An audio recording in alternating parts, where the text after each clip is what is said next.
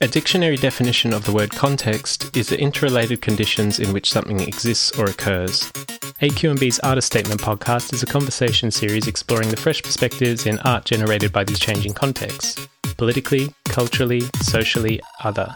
It features artists and thinkers orbiting our world, where we chat in response to developments in technology, communication, and beyond. I'm Associate Editor Jared Davis, and on this episode I speak with Legacy Russell, a writer, curator, and artist who examines our digital selfhood through critical lenses of blackness and queerness. Born and raised in New York, with time spent in London where she received a master's from Goldsmiths in 2013, Legacy has organised shows and events at the likes of London's ICA, MoMA PS1, and the Studio Museum in Harlem, where she is currently Associate Curator of Exhibitions. After having the chance to read her upcoming book Glitch Feminism, a Manifesto, due out on September 29th through Verso, I felt her thoughts on biopolitics, as well as the racial and gendered framing of our always online lives, has only gotten more topical over the course of this disruptive year. I was eager to chat with Legacy about her radical takes on topics spanning identity, queer theory, and blackness in visual culture. In the book, this notion of the glitch, it's sort of it comes across as a break or an error in the system, but I think you touched on this there. What's important about it is the way in which that can be flipped as being kind of productive, like a productive break, in the sense that it can reveal new alternatives to normative ways of thinking. Mm-hmm. So this is, and as you've talked about here, it's quite a queer viewpoint that you're taking in. So I was wondering if you could tell us a little bit about, maybe this is the wrong word, but how, I guess, the canon of queer theory and this ways of thinking of an error or a norm, a non-normative way of thinking, how that can actually be flipped as something productive and actually reveling in the error, I suppose, or refusing assimilation. Yeah, I mean, I like in a short answer, I feel like queer theory has a deep presence in the kind of consideration of this text. But I also I want to maybe gently unpack your question, because I do feel like that the purpose of the book is to center a kind of chorus of thinkers, recognizing that I feel like that part of the ongoing discussions that are very necessary as we consider, the ongoing changes, challenges, disruptions politically, as we're experiencing them in many places in the world, is kind of recognizing that the work of blackness towards queerness and the work of queerness towards blackness, and expanding each as a imaginary, as a kind of community, as a vernacular, and as well recognizing the kind of political spaces that they've shared. So for me, using the book as an opportunity to really underscore these movements as thought partners, and as well allow for some of these thinkers to really live together in a way where historically perhaps otherwise they have not been able to share space, and as well maybe too have not been provided a platform within the context of thinking about the internet and new media and digital material. So I kind of began thinking through the lens of a lot of Black thinkers and imaginaries like Horton Spillers and Audre Lorde and Octavia Butler and Yusuf Komunyakaa, others, Essex Hempel,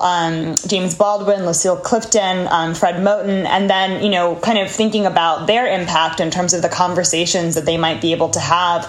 when set against and alongside of some incredible artists, which is the through line throughout the text, using artists and their practice as a means of kind of opening up this conversation about the glitch. So, with that, there were artists like, E. Jane and their Nope Manifesto, which really maps out a set of demands about blackness through a queer imaginary, and then kind of looks to redefine and remap a culture that, as they kind of put it, sort of systemically underloves us, right? Thinking about this notion of what care looks like culturally, and asking maybe for a different type of definition or a redefining of that. Or an artist like Ryndon Johnson, who, in in his work explores questions of AR and VR as kind of agents of empowerment, and as well as poetic agents too, because Zarinden is someone who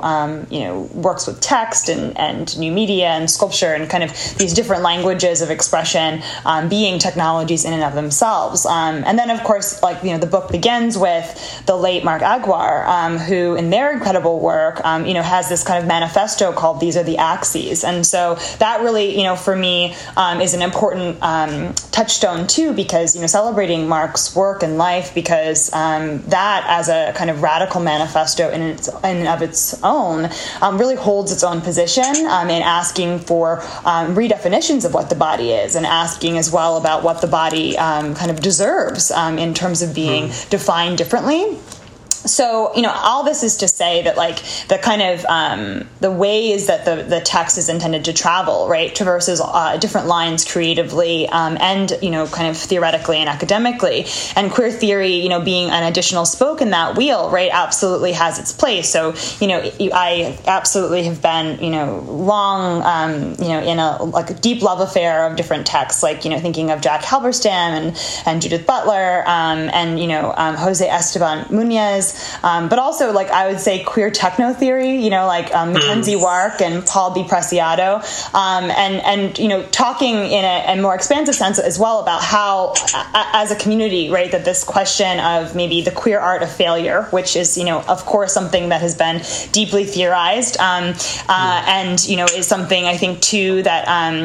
intersects really wonderfully with this question of the glitch, is something that deserves to live with these different questions of what an expansive Blackness can be in a Black poetic. So, all of these different voices are kind of entangled in this text and bound up with one another in a way where actually they haven't been before. And that is what the text is intended to do. It's, it's supposed to operate as a glitch in and of itself, right? Presenting a different way of maybe storytelling and kind of collective narrative in a kind of choral sense. And then as well, perhaps asking us to consider differently, right, what a uniquely queer and Black art history should be, because and how that should be told, because I do feel very strongly, as somebody who kind of lives at those intersections, that we spend a lot of time with kind of theoretical texts as we exist in our academic spaces, as we, are traveling in and out of classrooms and institutional spaces, museums, what have you, and that those things are often given to us, but they are, our lived experience kind of, written in this way that actually alienates our very own lives from our everyday, because it is something that stands as kind of set apart in this kind of, academic canon, and has such a rigid structure and composition that doesn't necessarily speak to what it feels like to be existing within these creative communities, on the ground. So, for me, the kind of idea or imaginary of the text is where the meeting place could be, quite literally within a literary context, and, thinking through too that art history with all of its problems should be reassessed and interrogated and maybe pushed to its breaking point, and allowing for different types of text to exist in academic spaces that allows for people who are queer and Black people to see themselves in those texts, in a true and authentic way, and to feel maybe some ownership over them as a part of that history that's actively living and expanding and, can be situated out in the world right here and right now. This was just a teaser for an episode of AQNB's Artist Statement podcast, available exclusively to our subscribers. If you'd like to listen to this and other bi-monthly episodes like it in full, consider signing up to our Patreon at patreon.com/AQNB. You'll also have free access to downloadable compendiums of new music and digital artworks, while helping support our commitment to presenting fresh perspectives around art, music, and online culture at aqnb.com. Our theme music is Coughing Up Pearls by Felicita. See you next time.